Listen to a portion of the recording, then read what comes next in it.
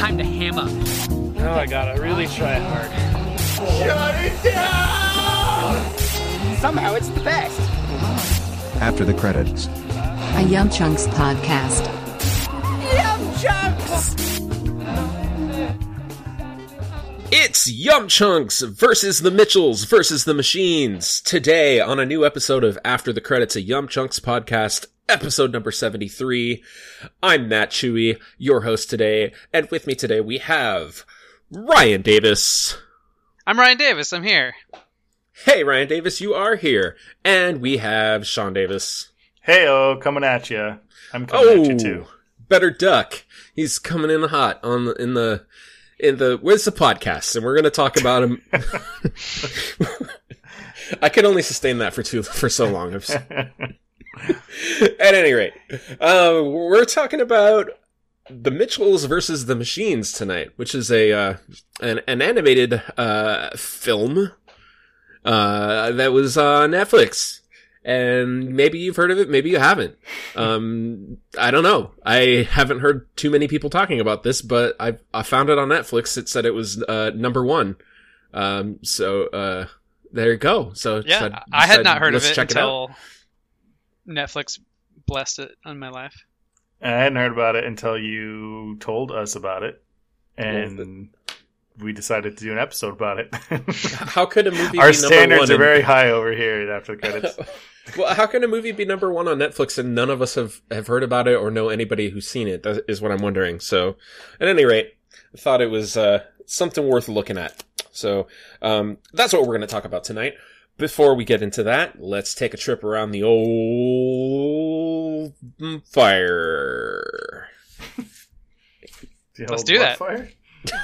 the old fire. Also, is this fire like continue? Is it like the Olympic torch fire where it never goes out? Is this burning throughout the weeks when we're not recording? I think it's embers. Okay. You guys aren't telling every person you meet little snippets of your life every time you meet them to keep the fire burning? Oh, I don't talk to anyone outside carrying of this the torch podcast. all by myself. Yeah, so Ryan is keeping the fire alive on his own. It's all on his shoulders. I kind of just assumed it was in constant state of ember, and then every time we gather, we reignite it by throwing our chunks in, and it jumps up into a. Well, I guess I'll stop doing that. My coworkers, thank you, and random people on the bus. Well, I mean, we don't know, but I only take the bus to tell people stories. You just yell at them from your car window. Yeah. As you're driving next to them. I was about to completely gloss over the fact that you said you take the bus until you clarified. That didn't even strike me as odd. Yeah. Well, Ryan, if you stop giving everybody your chunks, what if the fire does go out? Is the podcast over? I don't want to live in that world where I know. I don't know. It's like if you stop pressing the button in Lost. I don't want to take that risk. Yeah. I don't.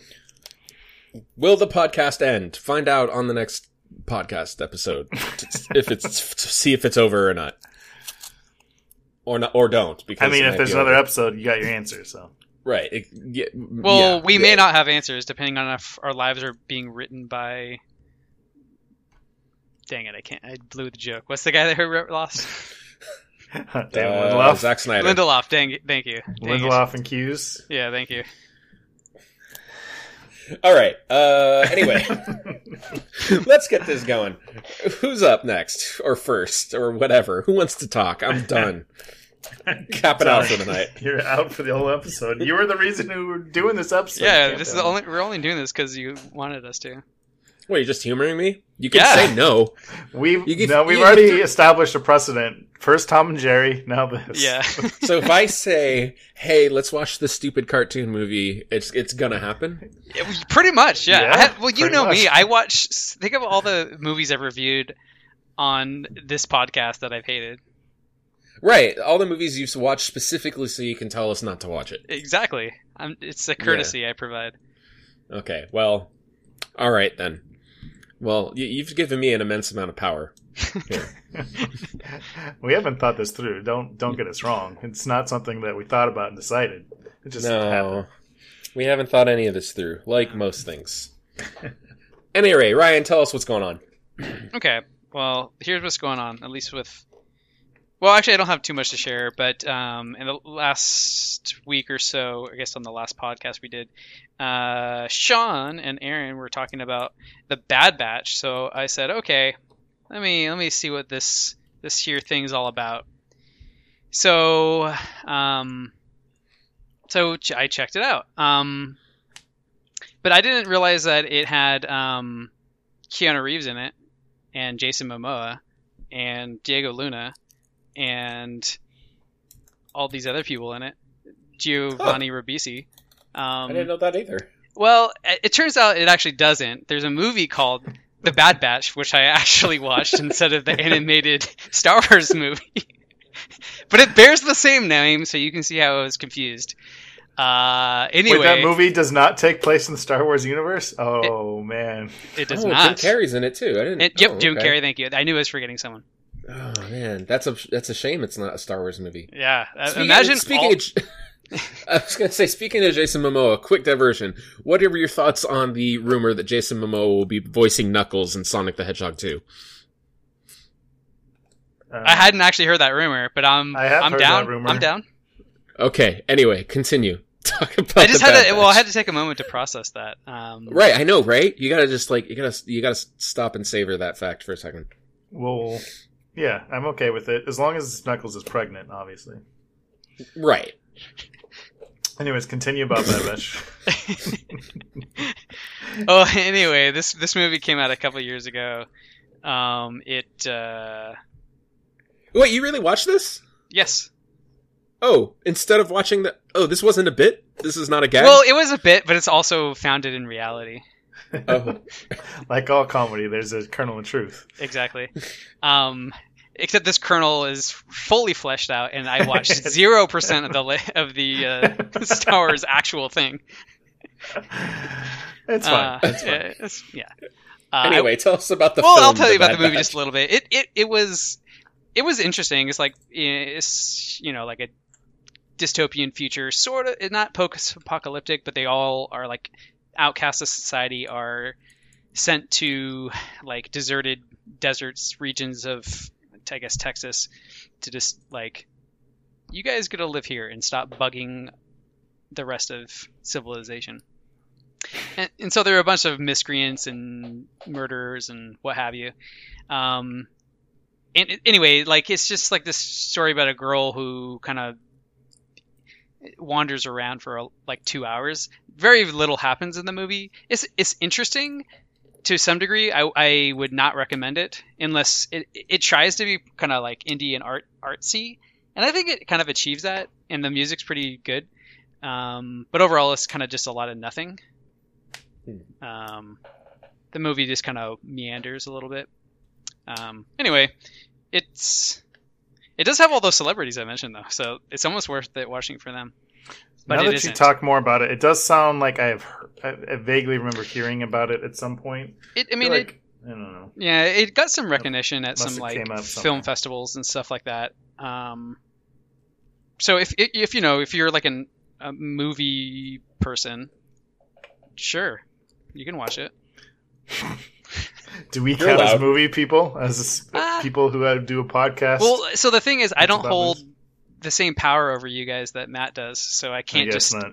I can't Yeah. even just see, Matt. You can just mention a movie, not even advocate for us watching it, and it's like, well, all right, I guess I'm gonna watch this now. Oh. Yeah. I'm going to keep that in my back pocket. Yep. Anyway, that's actually all I have to share. So That you just watched the wrong Bad Batch, yes, and now you're recommending that we don't watch it. correct. However, I can't recommend that you watch the real Bad Batch either. Stay tuned So- next week for maybe that to happen. A wholly unfruitful endeavor all around. Indeed. Excellent. What a good use of time for us and our listeners. No, they appreciate it. They right, listeners, write in and let us know how much you appreciated that. Sure they did. Sure. Anyway, pass the stick. Give him the stick. Don't give him the Do you want- stick. Do you want the stick, Matt? I'll take the stick. All right. I'm eating a candy cane. I'm sorry. I shouldn't have taken a bite just then. That's all right. Oh, that was the stick. You're not supposed to eat the Oh, stick. you're eating the stick. Oh, the stick of candy. Well, That's you got some great good audio. Foley over there. No, I just taught a lesson about Foley in my class today. Oh, Dave Foley from Kids in the Hall? No. Oh. About Foley art. You nincompoop. You know what I'm talking about. Okay. So, it's time for Matt Chewy and his mother-in-law go through the MCU updates. Sean, play the jingle that we have for that. It's Matt and his mother-in-law. And they're watching the MCU. Where are they at? Find out. That was good. that was really good. Kevin would be jealous. I was not expecting that level of quality. I appreciate that. I'm always prepared. Okay, please make sure that you when you edit this episode, you save that clip and Okay, I'll save a put separate file. put it in all the subsequent episodes. Okay. It'll be a segment for a while. Anyway, so we just watched Ant-Man, and Ant-Man has always been one of my favorites. As I've been going through the MCU again, from beginning to end, as I've mentioned, I've been changing my rankings because after time and new perspectives and whatnot, a lot of these movies are hitting me differently. Ant-Man is still very firmly near the top of my list. And I know that I would put that one higher than probably most people would. It's currently sitting at number 3 on my list. And Dang. I don't high. foresee that dropping much, if at all. I mean, I think it's definitely in my top 5. But that movie holds up very well, in my opinion. I really like the shift of genre. Heist film. Paul Rudd is great as always. And it's I think it balances all of what it's about very well. The action, the mystery, the comedy. I think it's a solid one. It's a good one. I watched it a few days before I watched it with my mother-in-law. I'm like, man, this is a lot better than I remember. And then we watched it and just everybody had a great old time. That one's, and it's also a good standalone. The MCU stuff in there I think it's got a good balance. You know, they mention the events of Age of Ultron, and there's the scene with Falcon, and there's the scene with S.H.I.E.L.D. at the beginning, but it's not too much. And it's stuff that, like, out of context, it's fine. It makes sense. You don't need to know the finer details. So that was good, and that was one of her favorites so far. So good old time. Revisit that first Ant-Man movie if you haven't seen it in a while. It's a joy. And post WandaVision, you get to see the humble origins of Agent Chu. What's his name? No, he's not in the first one. Oh, he's only in the he's second in the one? second. He's only in the second one, yeah. And you know what? I was surprised by that too. I somehow misremembered that as well. Yeah, I guess I'm remembering all his house arrest stuff as part Yeah. of the first one, but all right. No. But yeah. Good revisiting. So there was some debate before we started recording about whether or not Ryan mentioned this in a previous episode. But I saw the documentary My Octopus Teacher. And I don't remember if you mentioned it or to what extent, but a guy follows an octopus around for a year. That's the movie. It is, but I mean, What it's does interesting. Octopus teach him? It teaches life. It teaches him about life, the universe, and everything. Also about what it's like to be an octopus. Maybe Mostly that. the last one, though. Well, it's just weird. Well, I mentioned it. I recommend stuff I watch. I recommend in my classes, and I asked my class one day. I was like, "Has anybody seen My Octopus Teacher?" Somebody raised their hand and said, "Yeah, I watched it. I thought that guy was pathetic." oh, that's so sad. I was like, well, he's living a really interesting life. I mean, it's a completely different way to live your normal day to day. And Hold on. So did they think he was pathetic because of the setup of the movie? Because, a little spoiler, he's sort of depressed. But or do you think he's pathetic because he followed an octopus around for a year? the latter. Oh, well, tell your kid. Tell that kid that he's. Was he also wrong. the kid who couldn't beat Last of Us Part 2? I don't remember. I don't know who any of these kids are. It's all just a bunch of kids making a bunch of noise. Who knows? Anyway, what a delightful and, if I may say, mesmerizing movie. I felt like I was in a trance for most of watching it. It did not have, like, I feel like in the last decade or so, documentaries have gotten, I don't know what's samey, but there's a flavor to them now. Like, it's like they figured out what makes people want to watch a documentary. And a lot of them have, like, similar pacing and similar editing and always have a little bit of edge to them. And this was just the guy just waking up in the morning, just going about his business and just filming this octopus. And the interview talking head parts were just real casual and laid back. And it's just, I don't know. There was something zen about watching it. There was something just, it takes you to another place. And all the footage is very beautiful. All the 4K underwater footage and the sweeping shots of the ocean on the South African coast. Everything is just beautiful, and you will learn a lot about the octopus.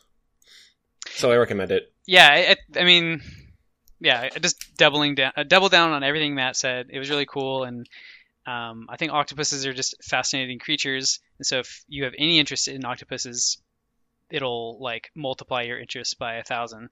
Because I started watching a bunch of octopus videos after that, and how octopus respond to different stimuli. I've seen my fair share of YouTube octopus videos. Don't get me wrong. I mean, who hasn't?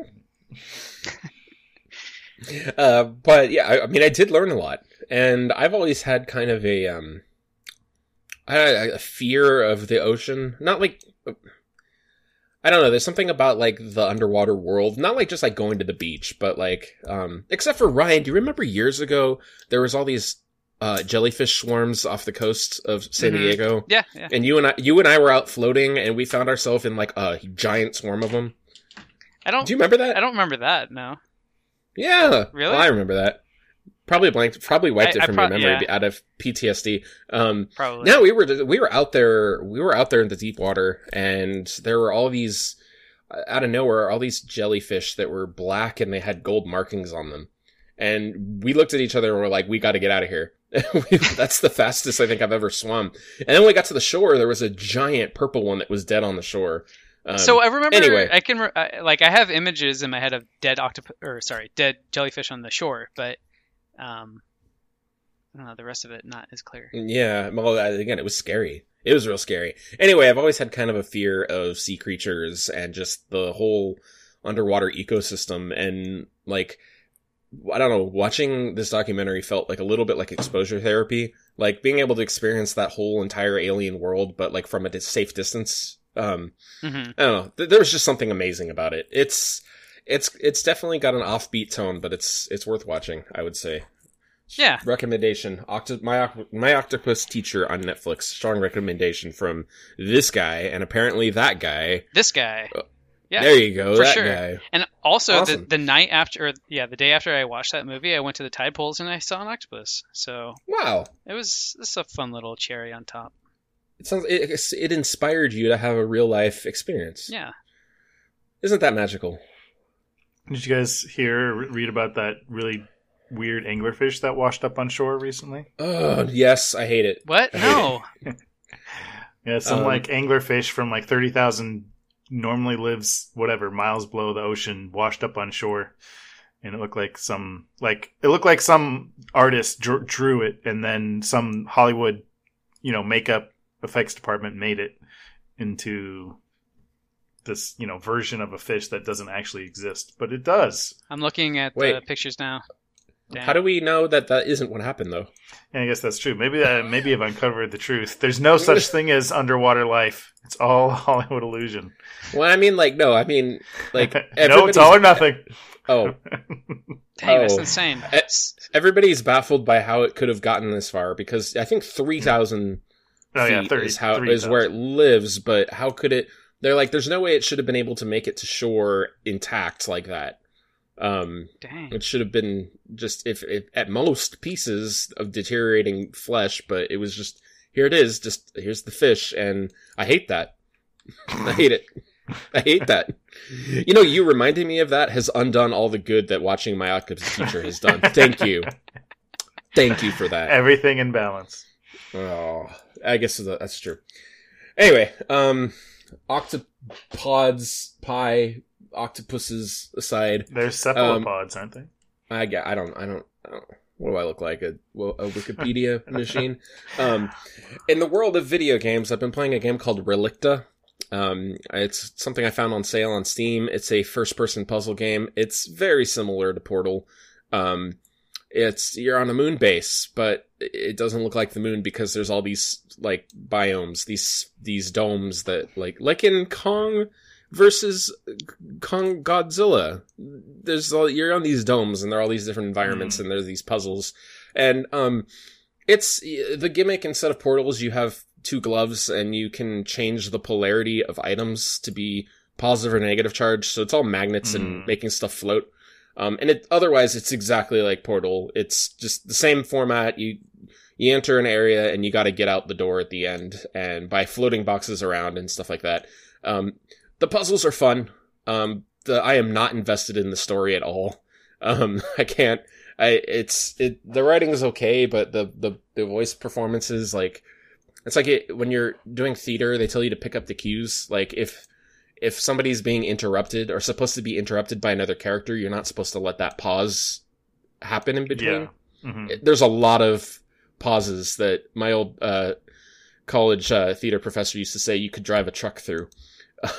All these gaps in between lines you could drive a truck through. So it's like, I don't know. The presentation of the game leaves some to be desired, but the puzzles are fun. So if that's your genre and you just want a pile of, fun little first-person puzzles that play around with gravity and magnets, then I recommend, but it's a soft recommend for me. That's Relicta. So it's on Steam, and it was cheap, I think. I don't know, it was on sale. Whatever. So anyway, MCU, Octopus, Relicta, those are my chunks. Let them burn. Sean Davis, offer up your sacrifices. Okay. Have you finished your treat? Chewie, can you put down your treat? Doesn't sound like you put it down. That's okay. Well, before I get into the entertainment news of the week, I just want to say Ryan and I attended a wedding this week. That's chunk worthy. Tell me the story of how they met and how they fell in love.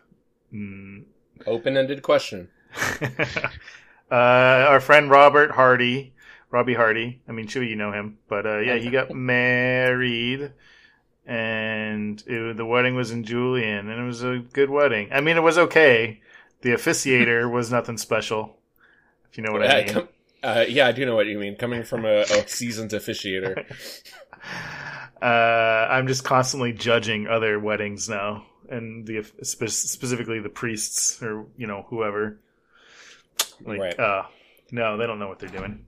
Even though the person officiating has married far more people than I have. Well, I mean, it was his mom. It was Robbie's mom actually. Was the officiating. Oh wow! I thought it was some person you didn't know. Okay, so you made it personal. Yes. Hopefully they don't listen to this podcast. I don't think we have to worry about that, though. Yeah. Well, I mean, you married my wife and myself, and also one of your friends, and I don't know, it went pretty well on our end. I don't know. Yeah. Well, I would obviously joke about it not being a good officiating. It was good. It was a good wedding. It was a happy wedding, and they're still married. So good job. What was the catering? What was that like? It was pretty good. They had like traditional wedding fare. They had like, salad and bread and like a tri-tip steak and, mashed potatoes and stuff. Okay, so not the best fish tacos in the world then. No, not the best fish, but they did do something that was they did it like family style. So it wasn't like them constantly bringing out plates for the next course or everything, and it wasn't a buffet, but it was like they brought big trays and bowls of everything, so then everyone at that table, you just passed it around. Oh. Yeah, I like that a lot. Cool. Yeah, it was Makes pretty smart. like a togetherness kind of thing. Mm-hmm. I mentioned the fish tacos because I skipped the Mortal Kombat episode so that Maeve and I could go to a pop-up event from that caterer. It was the first time we had those tacos since our wedding, which was a few years ago. So that's why I didn't participate. Understandable. Anyway, so yeah, congratulations to Robbie and Lori, who are also are not listening to this, but yeah, they got married. Anyways, but what else? I watched a couple movies that are worth mentioning. One is a favorite of the Castville Network. Over my friends Sam and Brian over at Marvel Star Wars Explorers were really the ones who were recommending this, and I said, all right, I'll listen. I'll watch it because they were huge fans. So I watched this movie called The Vast of Night. It's on Amazon.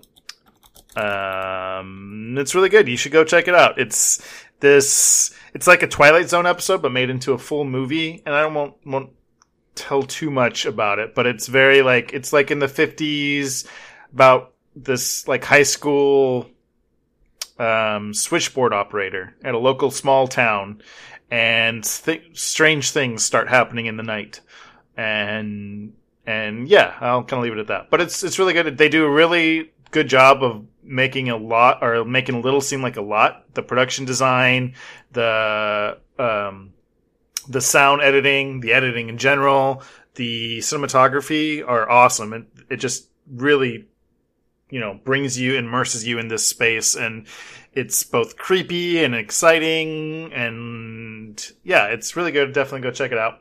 Vast of Night. And then another film I just watched called The Kid Detective, and this was actually something I think like Red Letter Media mentioned or something. That's the only reason I even know about it.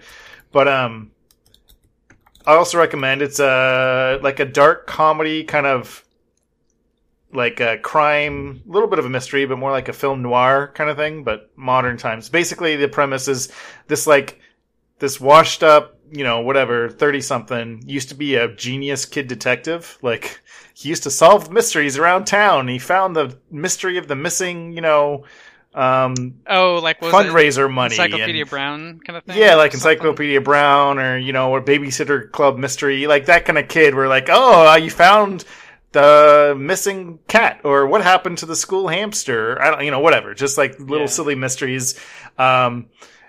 And now he's an adult and is still trying to run this bit, but he's just like, no one takes him seriously. He's just like an alcoholic, and he doesn't, he's just like a, wash up and stuff. But then obviously something happens, an actual mystery or a big crime happens, and he starts to investigate. But it's very like film noirish, private investigator, sent to do, looking into things more than it seems, blah, blah, blah, blah, blah. But also really good. It's Adam Brody from the OC.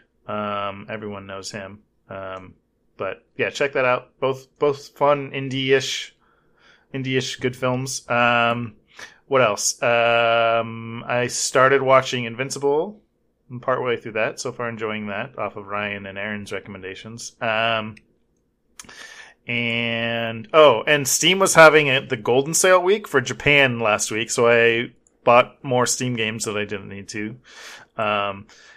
And I got the Castlevania collection, which is like 10 Castlevania games.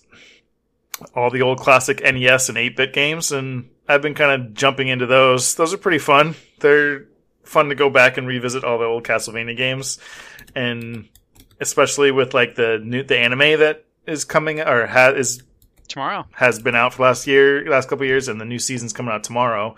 It's fun to like see how they've turned this awesome story in anime from like the most basic of plot, like Dracula bad, guy with whip, kill him. That's the story. And is there anything else I'm going to mention? No, I think that's about it. That's about all Zai's got.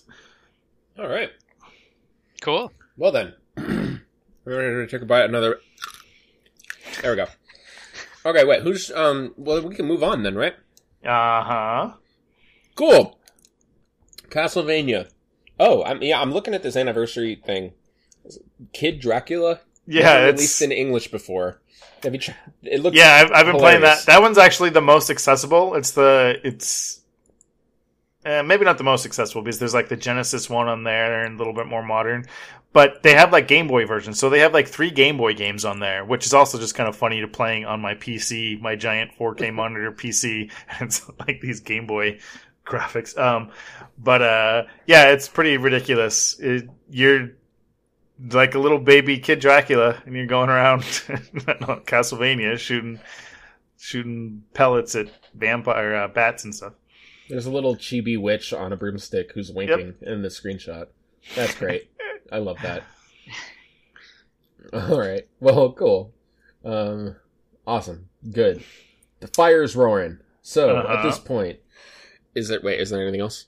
No. Yeah, Good. I think At this point, it's time to transition into the main event, which is the Yum Chunks versus the Mitchells versus the Machines. And this week we are having... Who's recapping this? I'll do it. Ryan is recapping it this week. Ryan, take it away, and spoiler alert. Go, Ryan. Okay. So yeah, the Mitchells versus the Machines. So the Mitchells are a family, comprised of a mother and a father and a daughter and a son, and they live in like the middle of America somewhere, and they're a pretty typical family for the most part. The daughter is graduating high school. She's really into filmmaking and technology. Well, as all our young kids these days, just as the son is. Father and mother are pretty typical. The father is somewhat technophobic, creating tension between him and his daughter. The daughter's, like I said, super into filmmaking, wants to get into film school. She gets into film school. She gets the acceptance letter, and she's like, yes, I'm going to go to California because that's where films are made. And there's a lot of songs written about California, so we'll have no problem finding a song to theme our road trip to. So she's going to fly there, but she doesn't because her father is like, oh, we should take a road trip instead, wishing to reforge their bond, the father-daughter bond that they used to have when she was a child. So he's like, yes, this is going to be great. I'm going to have this last great trip with my daughter and my whole family. It's going to be great. And then they go on a road trip. But meanwhile, there's this millionaire tycoon type, Zuckerberg type, I guess, who has invented this AI thing that's on everyone's phones, and it goes haywire because he also invented robots that the AI then decides to control and turn against humanity. So that's not good for anyone. And so the robots go out and they try to basically take... it's a kids movie, so not killing anyone. Don't worry about that. But they start capturing all the peoples and start putting them into a big Kingdom Hearts. And when the robots go to attack the Mitchells are able to kind of escape being captured and instead damage 2 robots who then become their friends. And so now the family has 2 robot friends to go on their road trip with them. And they learn from these robots that there's a kill switch. There's a kill code. So they say, okay, let's go do the kill code. So they go to a mall, and they're going to try doing the kill code by uploading it to the router. And some other bad stuff happens, and a giant Furby and an army of Furbies attacks the family. They defeat the giant Furby and the army of Furbies, but unfortunately the thumb drive that had the kill code on it gets broken. So now they have to go to Silicon Valley to get to the main thing, the main AI thing, and defeat it that way. So they continue the road trip, and you can imagine along the road trip there's tensions between the family members, but also opportunity for bonding. There's conflict, blah blah blah. Anyway, so they get to Silicon Valley. They dress up in robot disguises. They infiltrate the big base. There's a big old fight that breaks loose. It gets kind of crazy at this point. The previous Zuckerberg character kind of starts to help him out, tries to do what he can. The mother becomes like this hardened warrior character that's just slicing up robots left and right.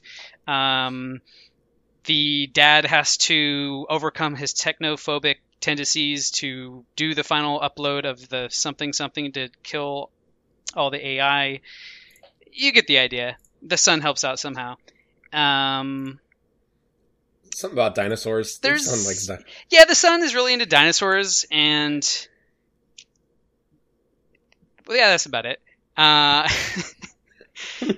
then well, I don't know. The dog helps. They have a dog. It's not important. Anyway, they eventually defeat the AI by putting her in a glass of water because apparently her core programming is still contained in a single phone, so that destroys her. And so they win. They release all the humans, yay! And the family kind of reunites in terms of their familial and emotional relations. And the daughter goes to film school, and that's great.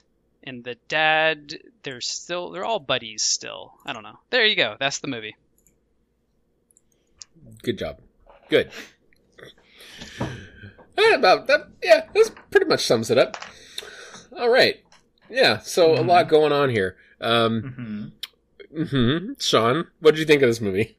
Well,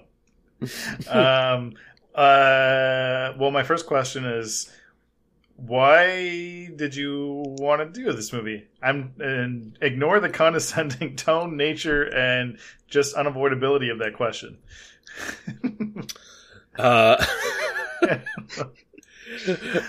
Are you trying to gauge my reaction to determine how you're going to approach this?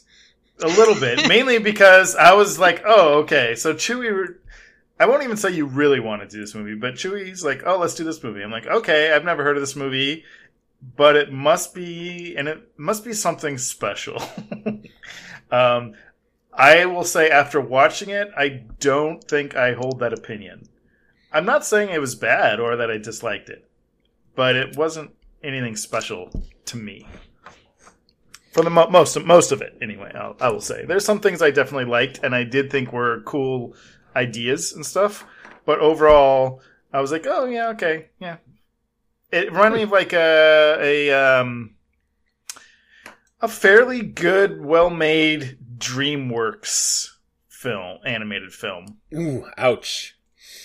Yeah, I mean, that didn't mean to be so biting, but it is what it is. It reminded me, I'm trying to think like of a family, I guess I can't think a good facsimile off the top of my head that's so close to it. But like the Croods or something. The Croods wasn't DreamWorks though, was it? Mm-hmm. I don't know. It was? Okay. That's kind of what I reminded me of.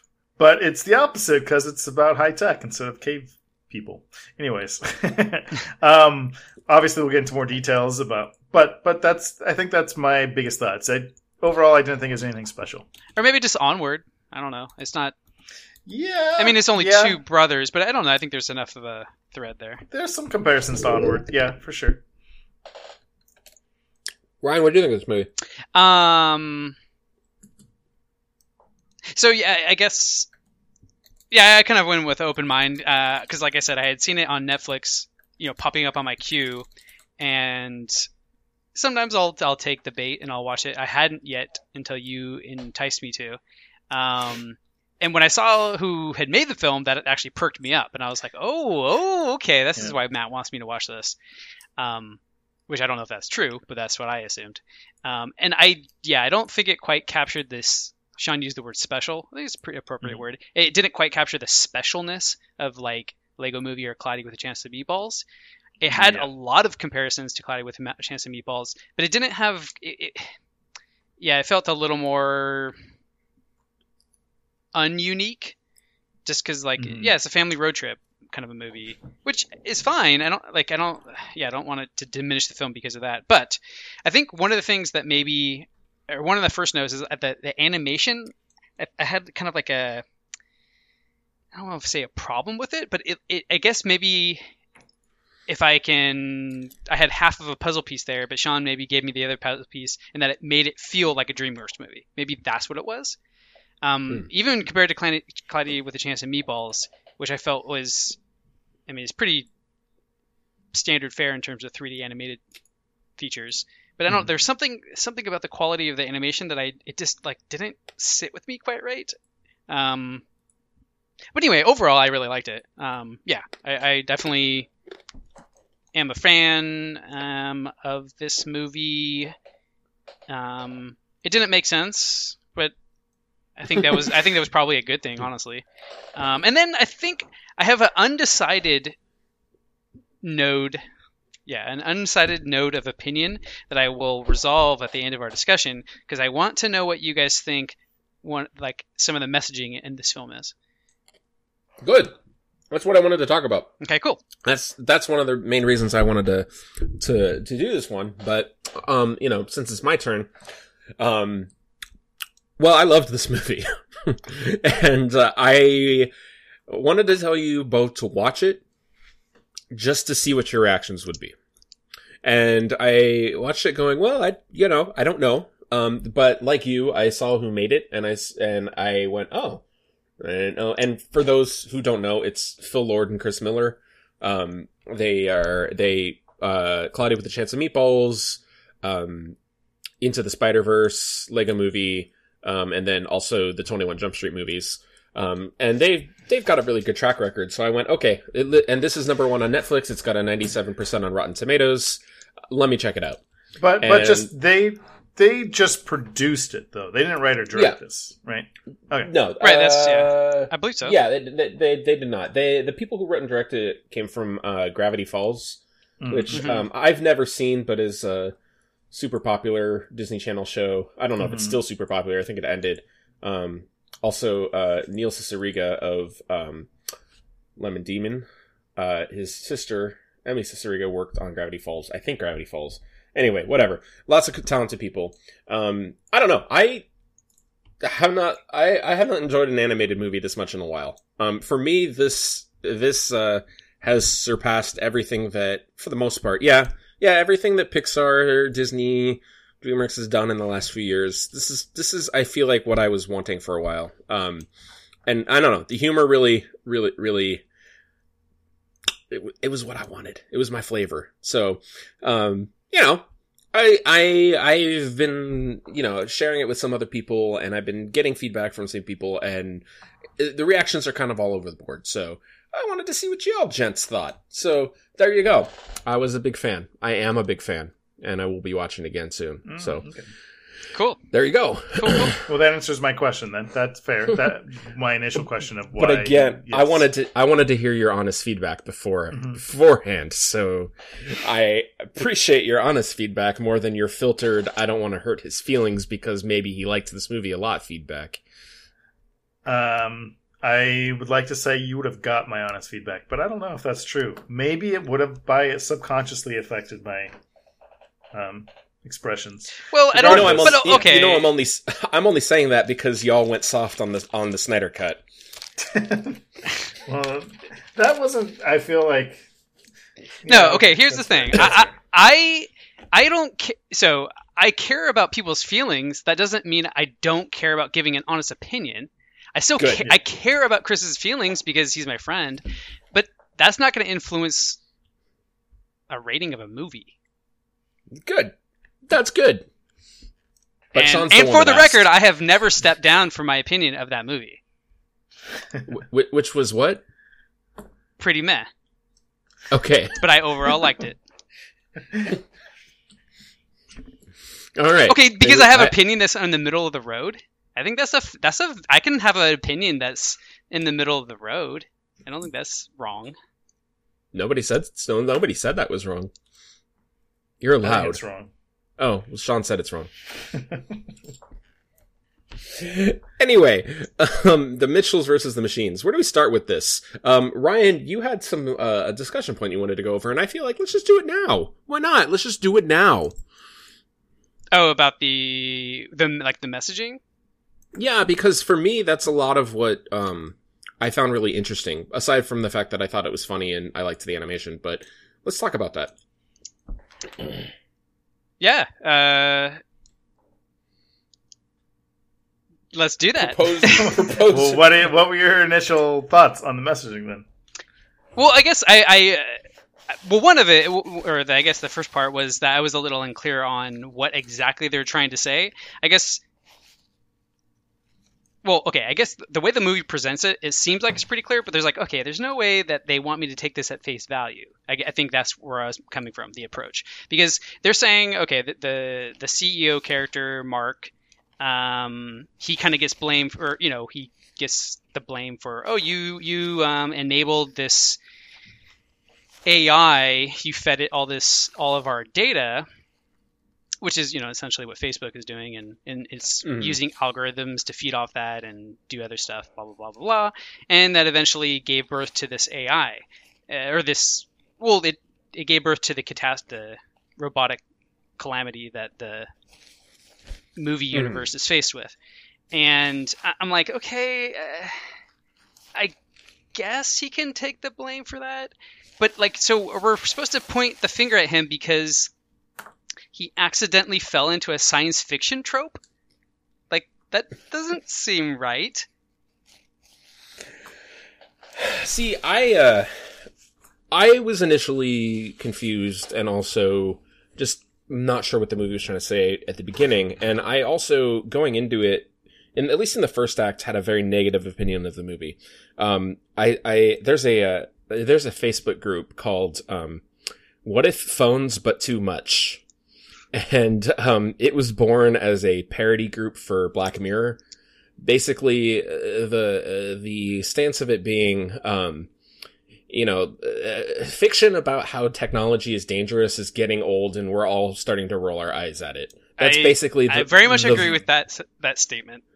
That's basically the gist of this group, and it started as a backlash against Black Mirror, but now is just kind of because there's a lot of that kind of media. Yeah. And I said to Maeve very early in the movie, I'm like, oh no, is this movie going to be What If Phones But Too Much? And I initially thought that's what it was. But I think it's interesting. The conversation about how people engage with phones has gone back and forth a lot over the last couple decades.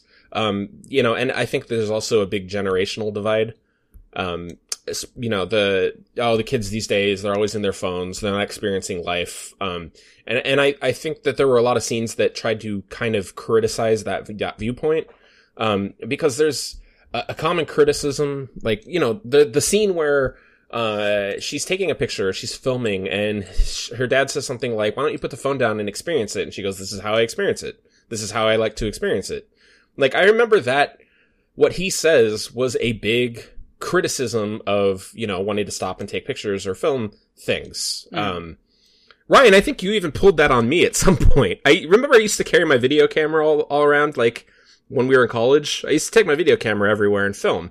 I think you or Lana said something like, why don't you put it down and experience the experience? And I'm like, oh, this is how I experience it. Yeah, I probably have. I still do kind of feel that way. Yeah.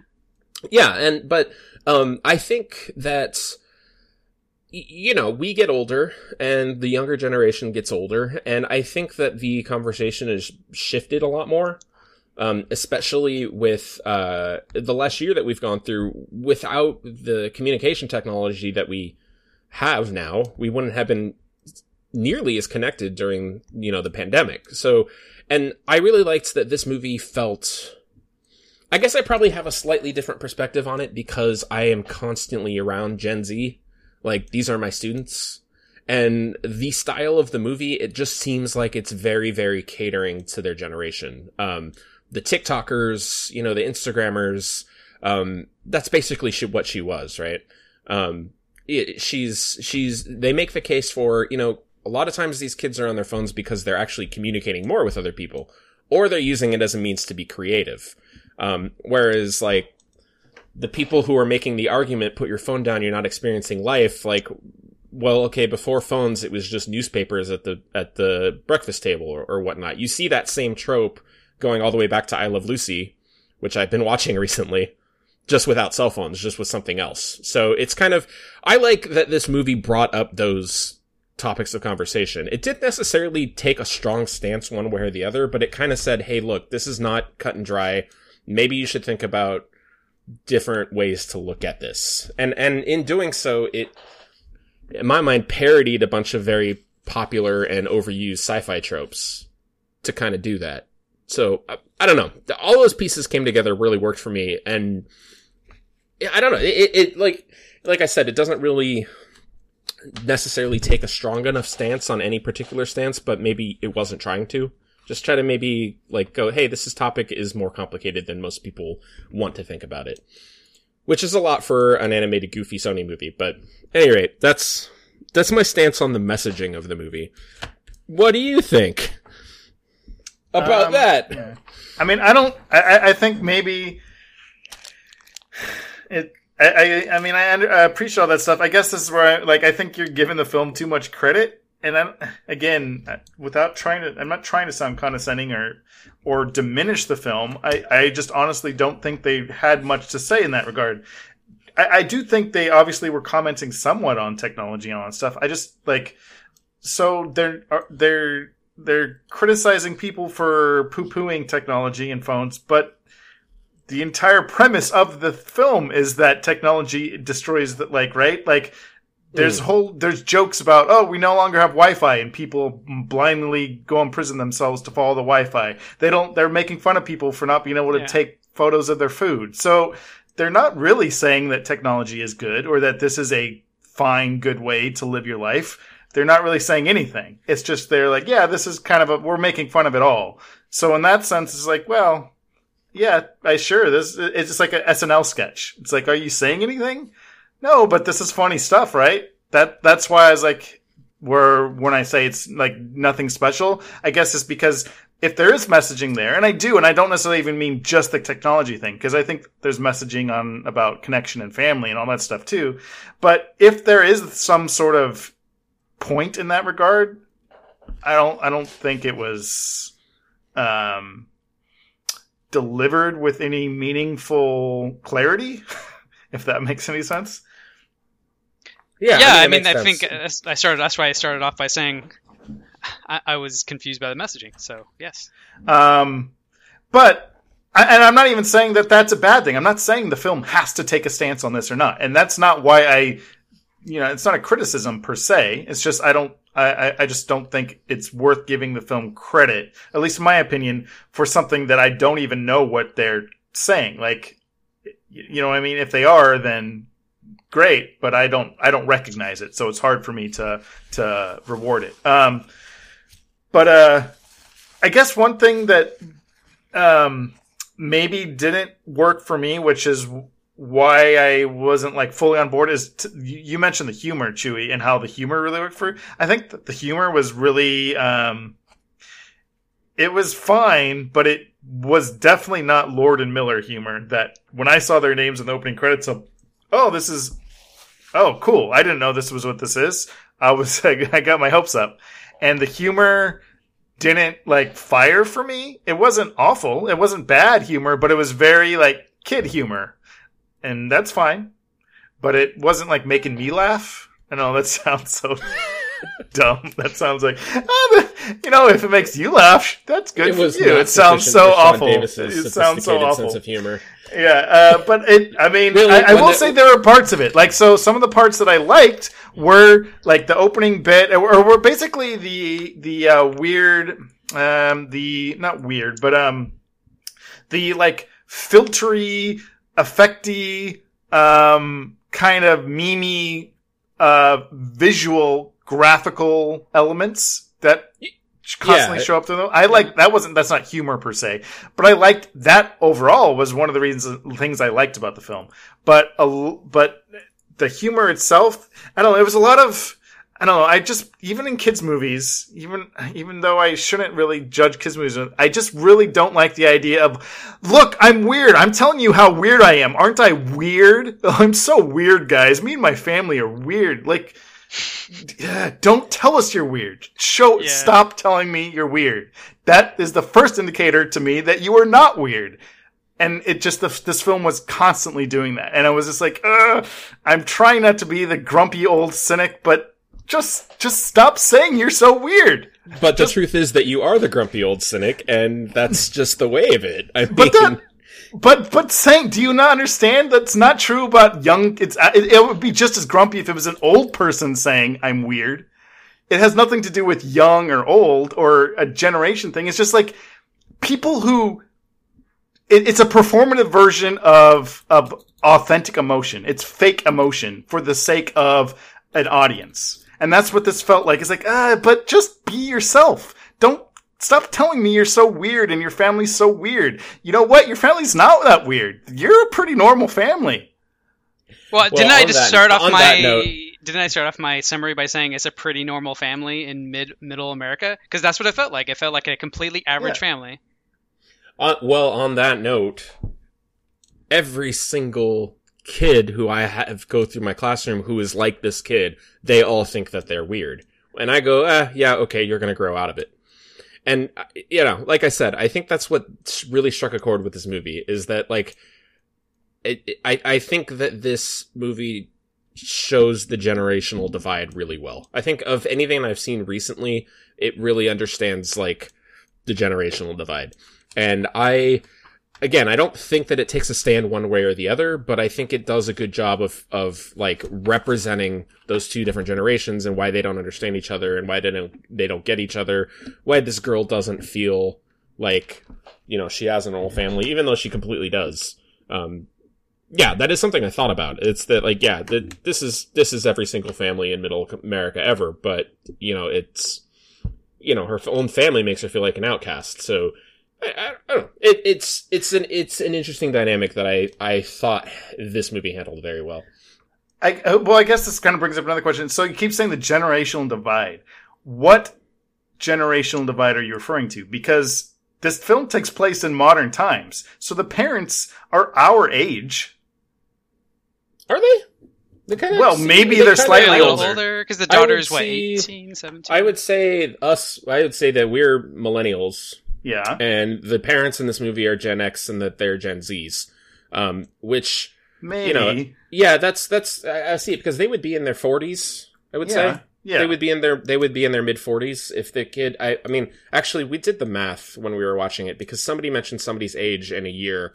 Also that song that they're into, I looked up when it came out. So I think the parents would have been in their mid 40s, for the daughter to be a teenager.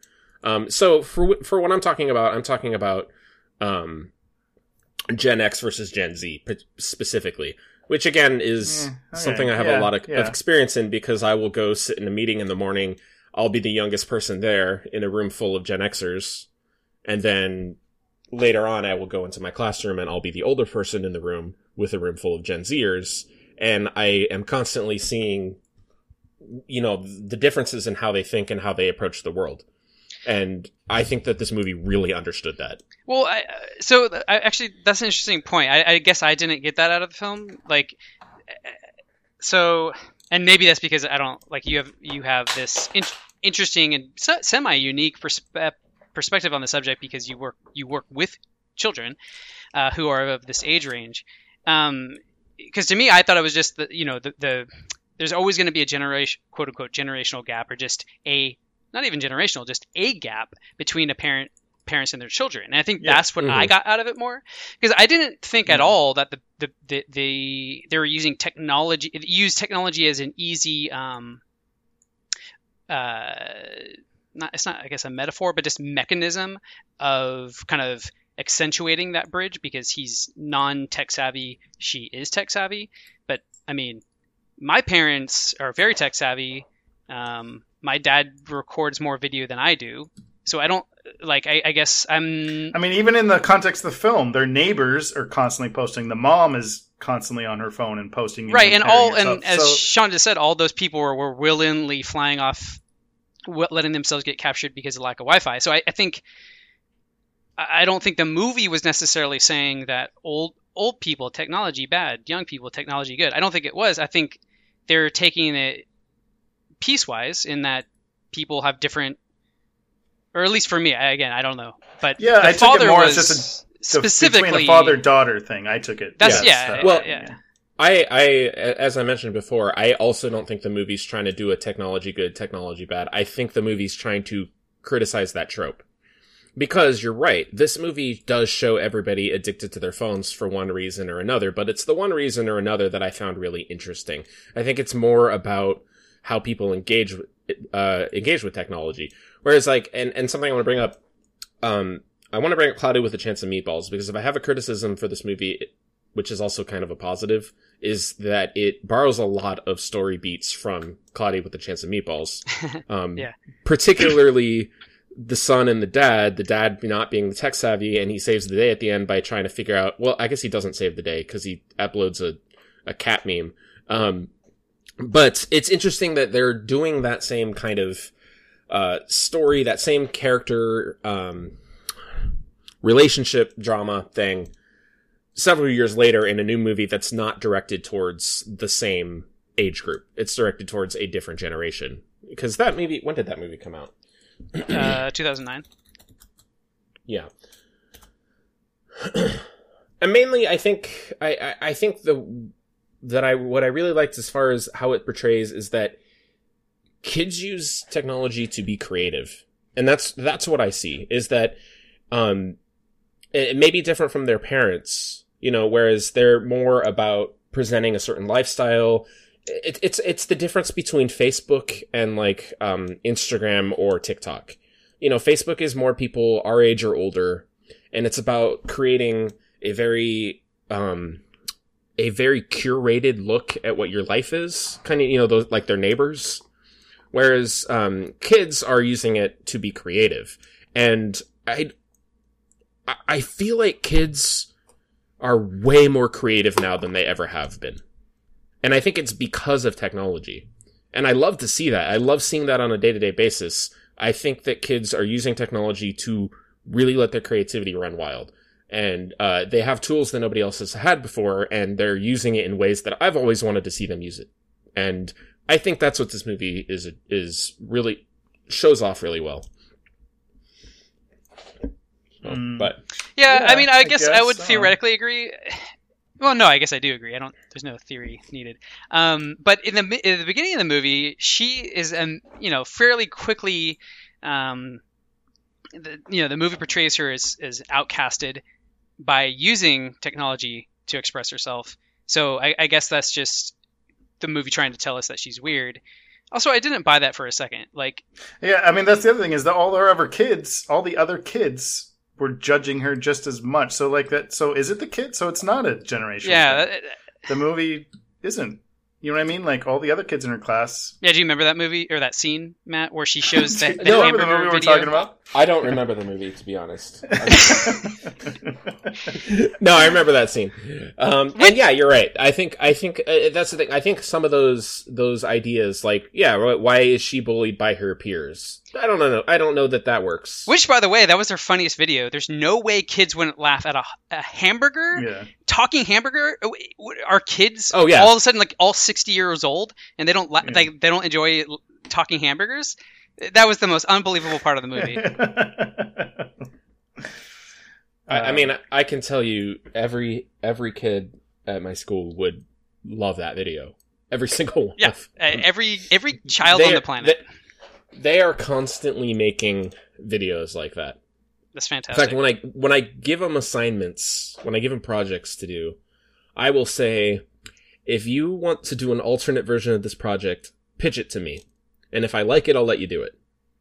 And so often I will get kids say, hey, can I make a movie? I go, yeah, that's fine. Yeah, what's your idea? And they'll tell me, I go, okay, yeah, do that. And always it's stuff like that. It's always stuff like that. It's always talking hamburgers. There's never not I would been never a say project. no. I would never say There's no. never not Some been sort a of talking talking hamburger. food. It's always a talking hamburger. Whenever I let my kids choose their projects, it's always talking hamburgers. Yeah, wait, are you future of forcing entertainment. them to make talking hamburger videos? Is that just your No, assignment? that's just what they. That's just Are what all they of want your to lessons about talking hamburgers? Only one or two. How do I enroll They're in not your e- class? No, but it's a level of creativity that I don't remember seeing when I was in high school. I'll say that. That in general, I think it's. This has nothing to do with the film, but I also kind of bristle at this idea that we constantly have to separate the generations, because I agree, because we didn't have those tools. We used other tools when we were in high school. I'm not saying that they're not creative or that we are more creative. I'm just saying I don't think it's fair to just say, yeah, all good, all older than 20 bad, or vice versa, right? I think it's a false narrative that we have to compete by generation. No, and I agree with that, and I think that's the point of the movie. I think. If that's I could get behind that. Sure, I think there's some truth to that in the movie. that's what I took away from the movie, is that I think that there is that dynamic. There's too much of that. There's too much of that, like, the generations don't understand each other. And I think it's for reasons that, like,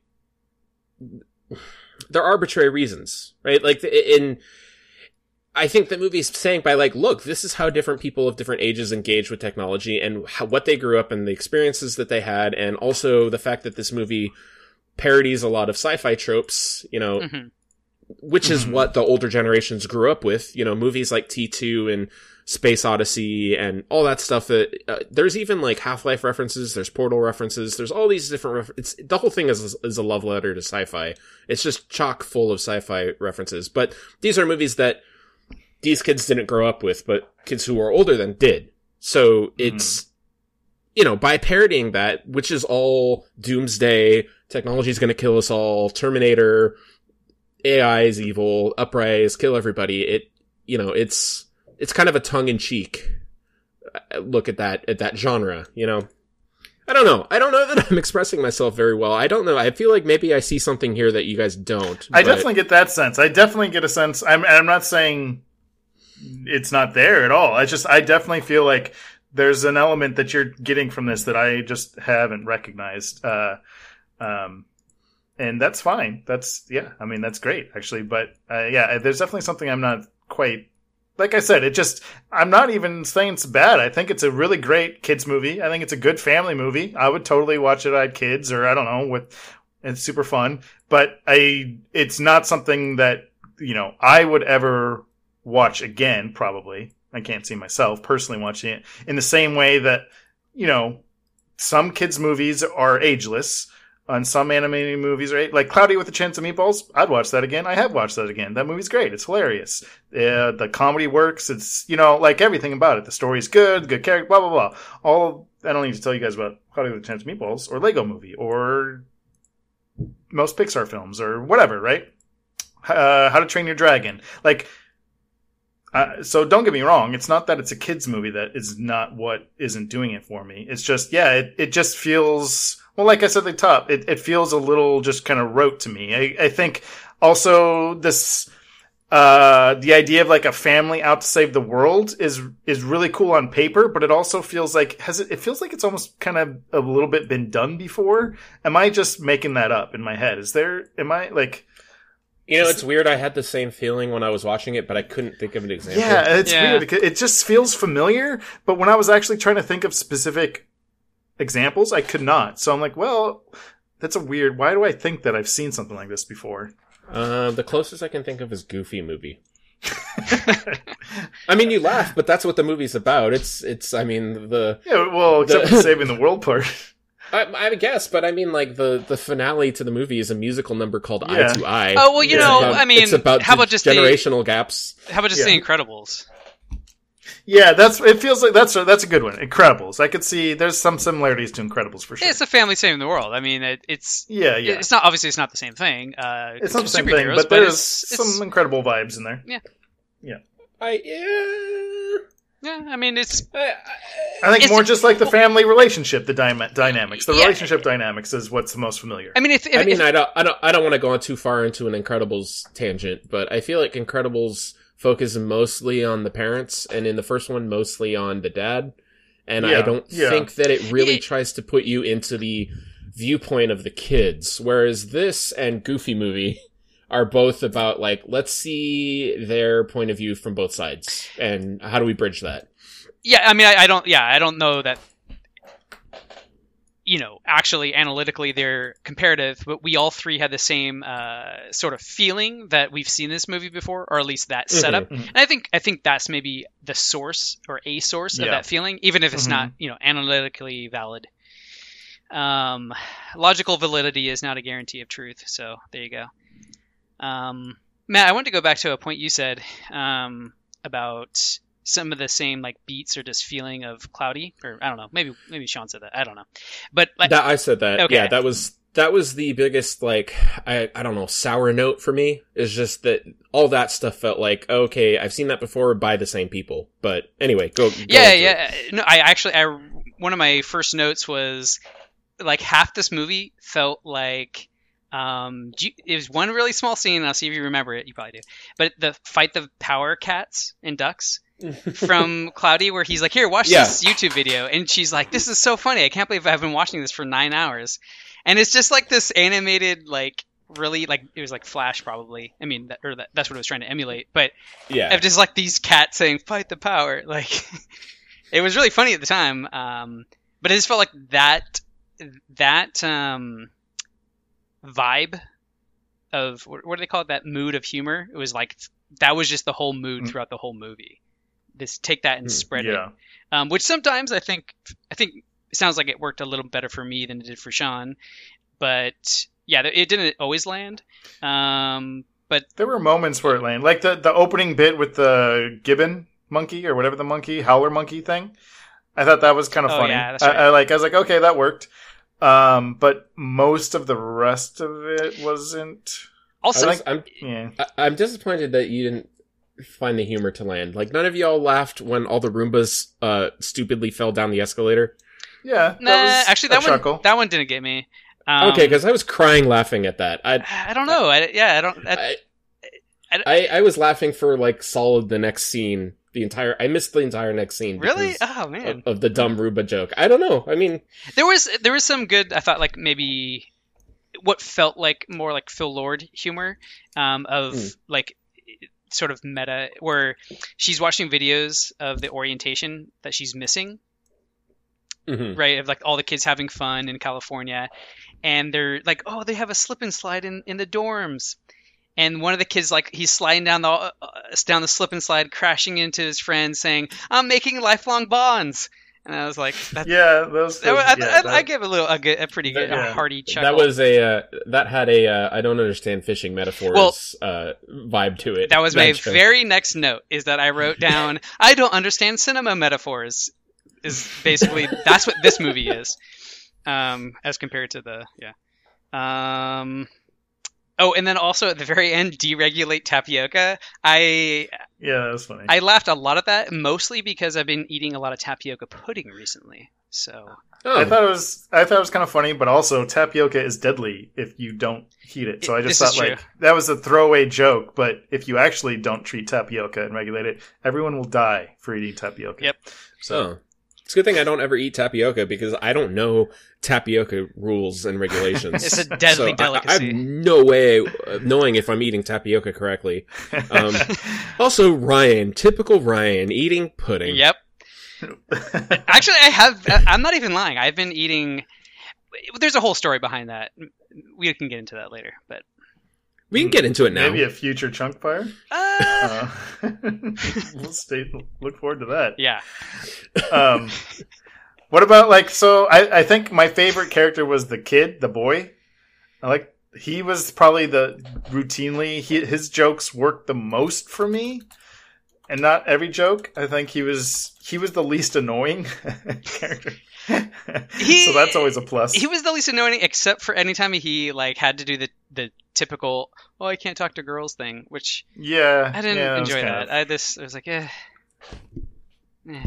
I guess if that's what that has. But I liked just his other just kind of non sequitur interactions with the rest of the family. I thought was pretty good. The dog I kind of thought was funny, but I think that joke wore out way early. I'm just trying to specifically talk about some of the humor and what did and didn't work for me.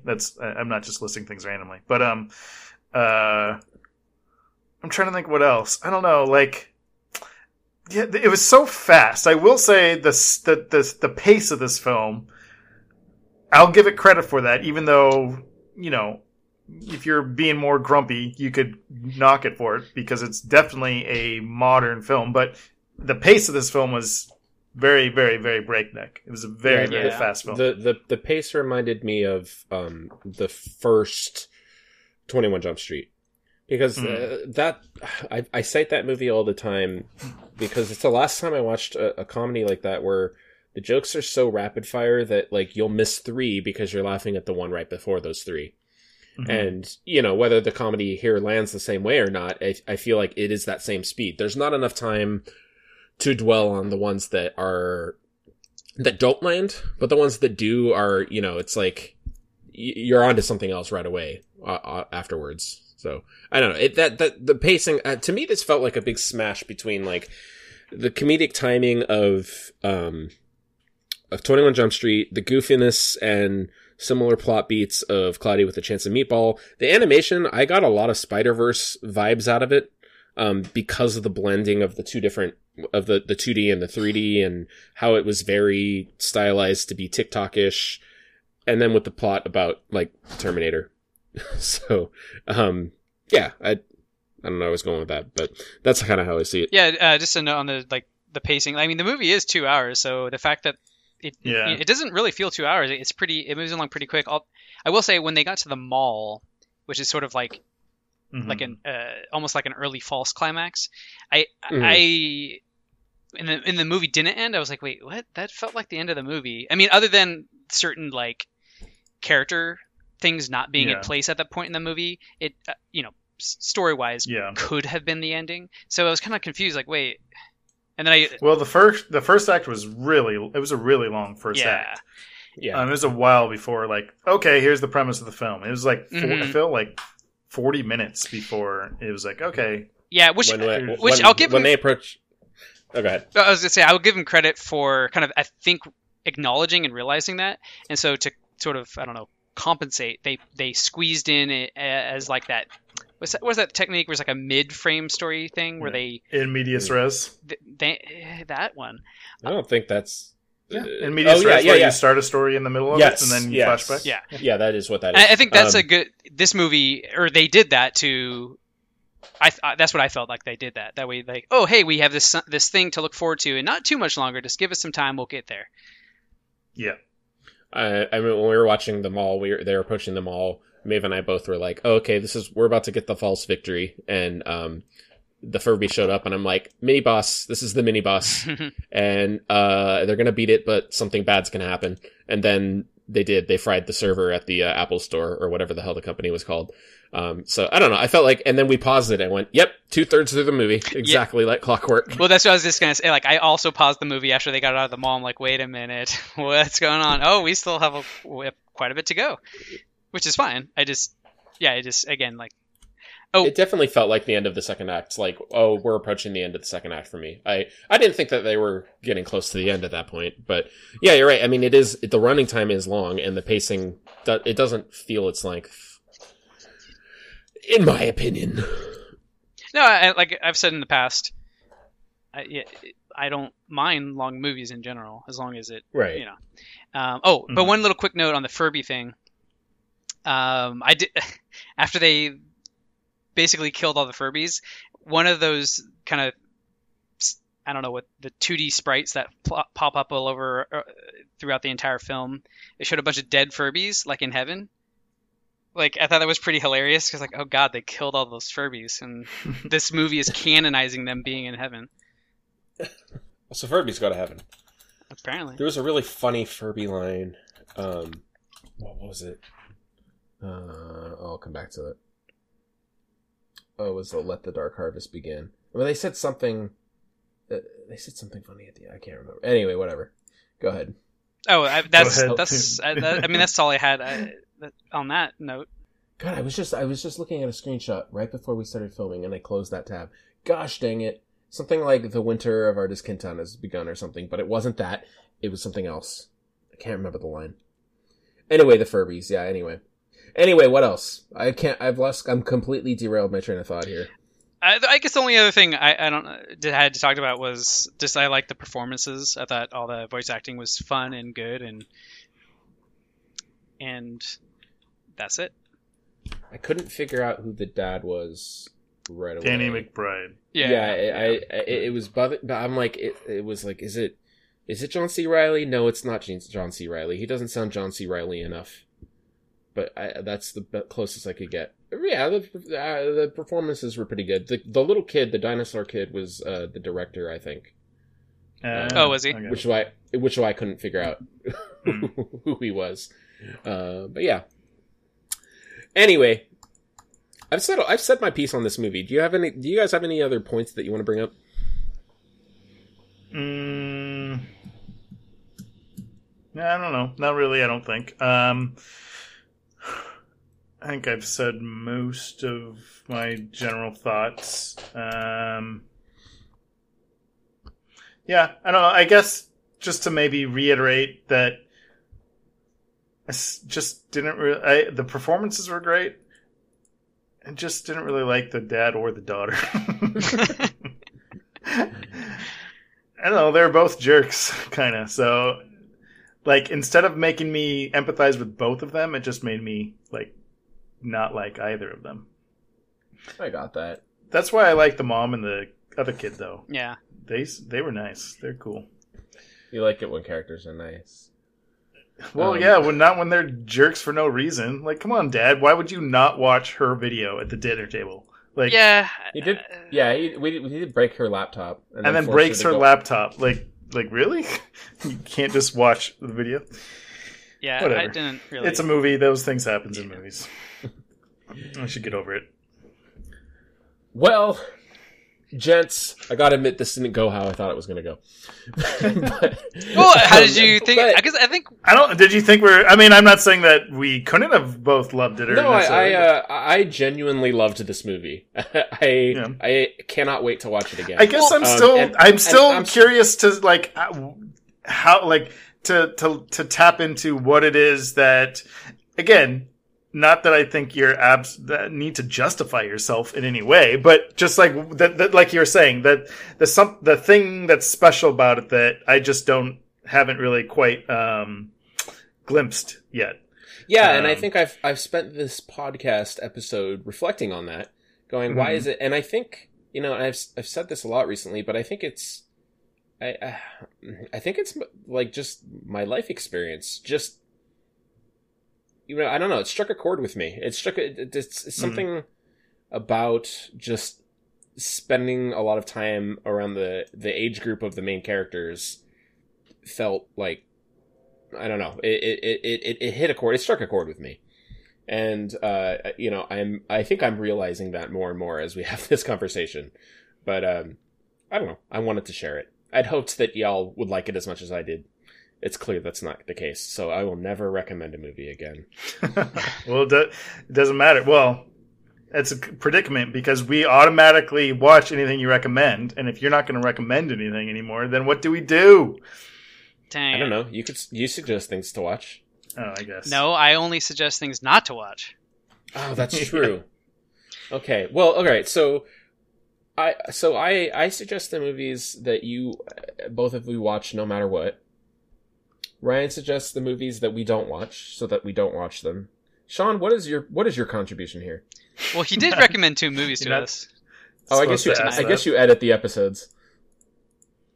I just edit the episodes. That's my contribution. So He also edits out his own dialogue from the episode, Yeah. so he doesn't have any other contribution. Exactly. Actually, I should do that. I'd be better off. Well, yeah. One last note, I guess. I'm just trying to summarize my. Like I said, I did really like the movie. But with that little, little nugget of unknownness of kind of messaging. I think that nugget still remains fairly unknown. So I guess I'll just have to live with that. But I think, yeah, overall, I think I did like it quite a bit. And Matt, you had made a note about compared to the last several Pixar movies or just animated movies in the last. Yeah, X I mean, amount of time. I liked it more than Raya. I liked it more than Soul and Onward. I liked it more than Frozen 2. What are the other animated movies I've seen recently? Yeah, This is my favorite one in a while. No, I don't disagree with that. I think I think, you know, I like Soul more than I think both of you guys. So I'd have to think about whether I think maybe I like Soul more, but it's obviously not an easy. Yeah, they're not really comparable. They're not. So but to your point, yeah, I liked it better than Frozen 2. I liked it better than Onward. So yeah, I mean, I think of the films you mentioned, I would probably recommend, or not recommend. I think most of all those other ones more than this. But that does kind of bring up another thought is, you know, maybe kind of like as I'm thinking, like, would I recommend this film to people to watch? and by people, I mean people that I talk to, my friends, coworkers, family. As of now, I would not recommend this film. Like, if I'm talking with a friend, like, whatever, coworker, I saw this film, should I watch it? I'd say no. But I would recommend and it's not me, I would recommend Raya. I would recommend Soul. I would recommend, maybe not wholeheartedly. I would recommend other kids things. I watch kids things all the time. I watch She-Ra. Ryan and I have both talked about the TV show She-Ra. Yeah, that's great. I would recommend that way over this. For God's sake, the only reason why anybody knows us on the internet is because of Avatar: The Last Airbender. Yeah, I guess my point is that it's just not because I'm not trying to say. I guess what I'm saying is that it's not just because it's a kids movie or something. I think so that's not what I'm stuck up on or anything like that. No, I've never mistook you for one of those people who just dismisses animation and or things that are primarily directed to kids. I think that all of us understand that about each other. That we. Yeah, I would hope so. I think maybe for the audience, hopefully listeners, just making that clear. No, yeah, it's yeah. So, well, okay, that's good. We've got a wide spectrum here. That's interesting. I mean, Ryan, would you recommend it? I would. Yeah, I would say. Well, okay. So my friends, who do I? So yeah, actually, because I do have several friends with kids, so that kind of just adds icing on their cake. That was a weird expression, but I wasn't going to think about it until you you forced me to. Let that slip. No, but yeah, I think I would. Just in general, yeah, I would.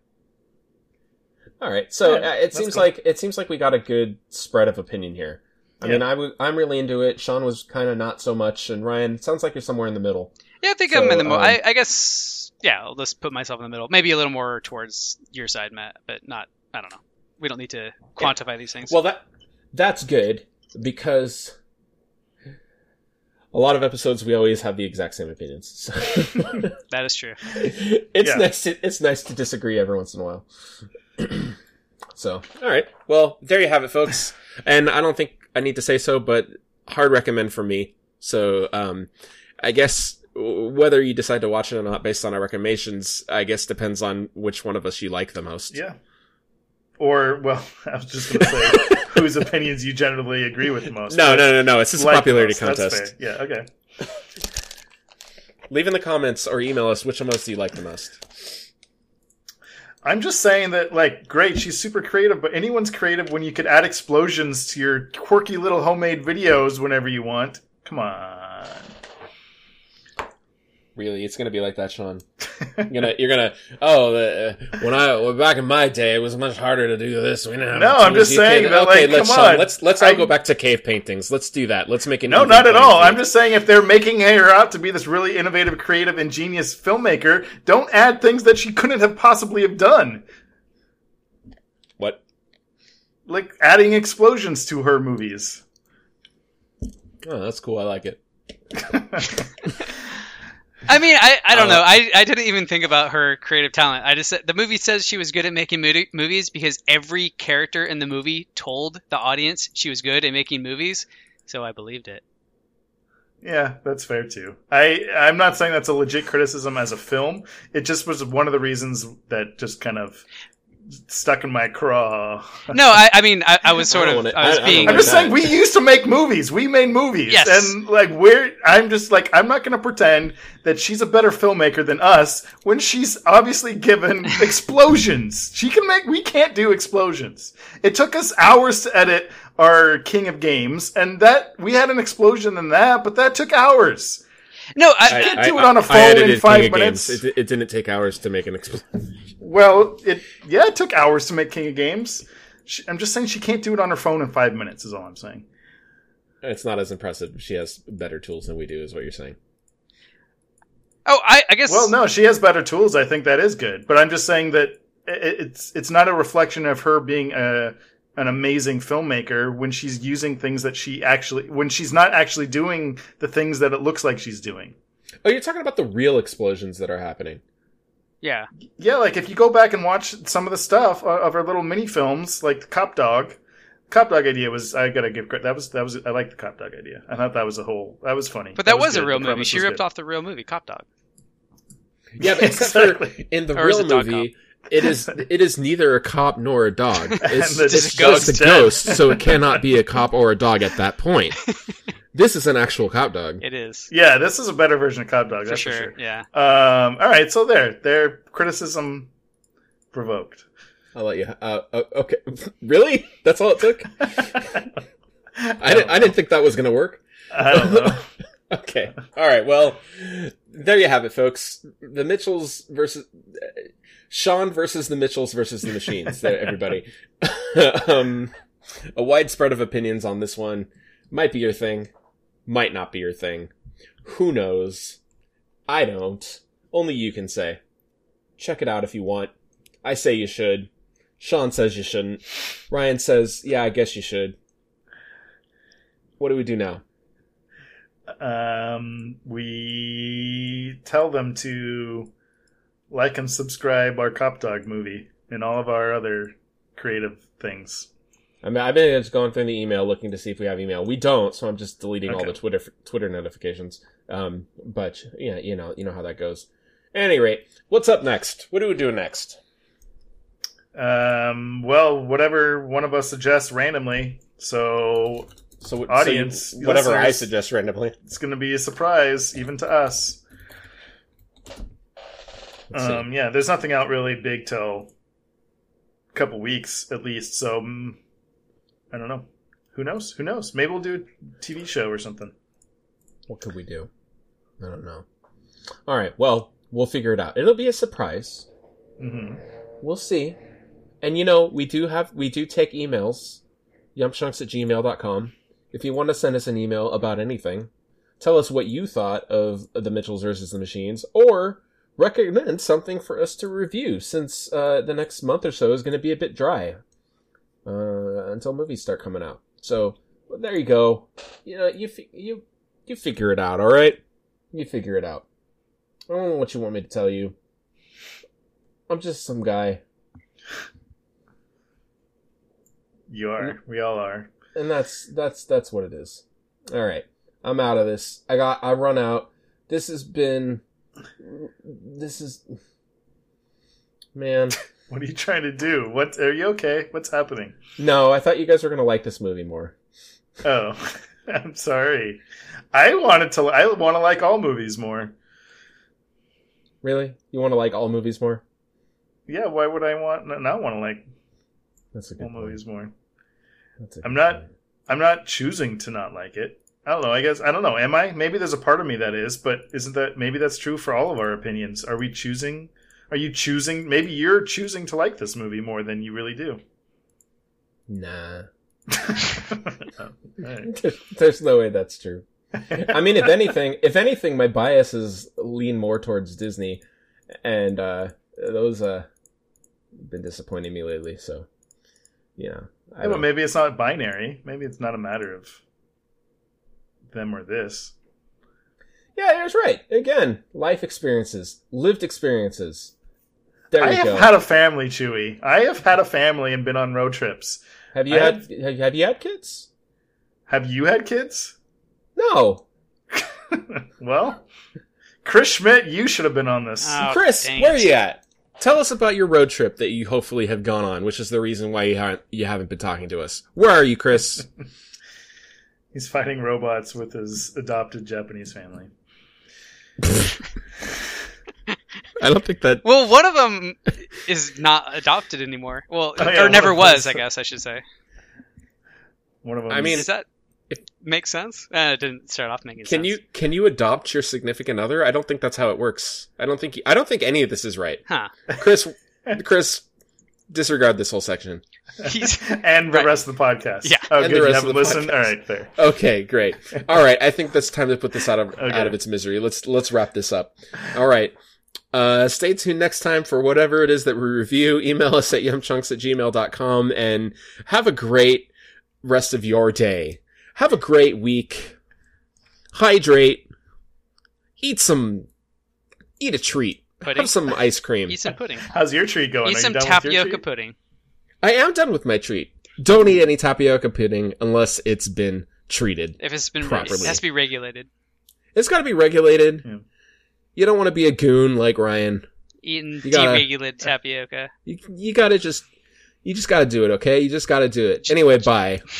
Bye. Bye. Deregulate tapioca! This has been After the credits. a Young Chunks podcast.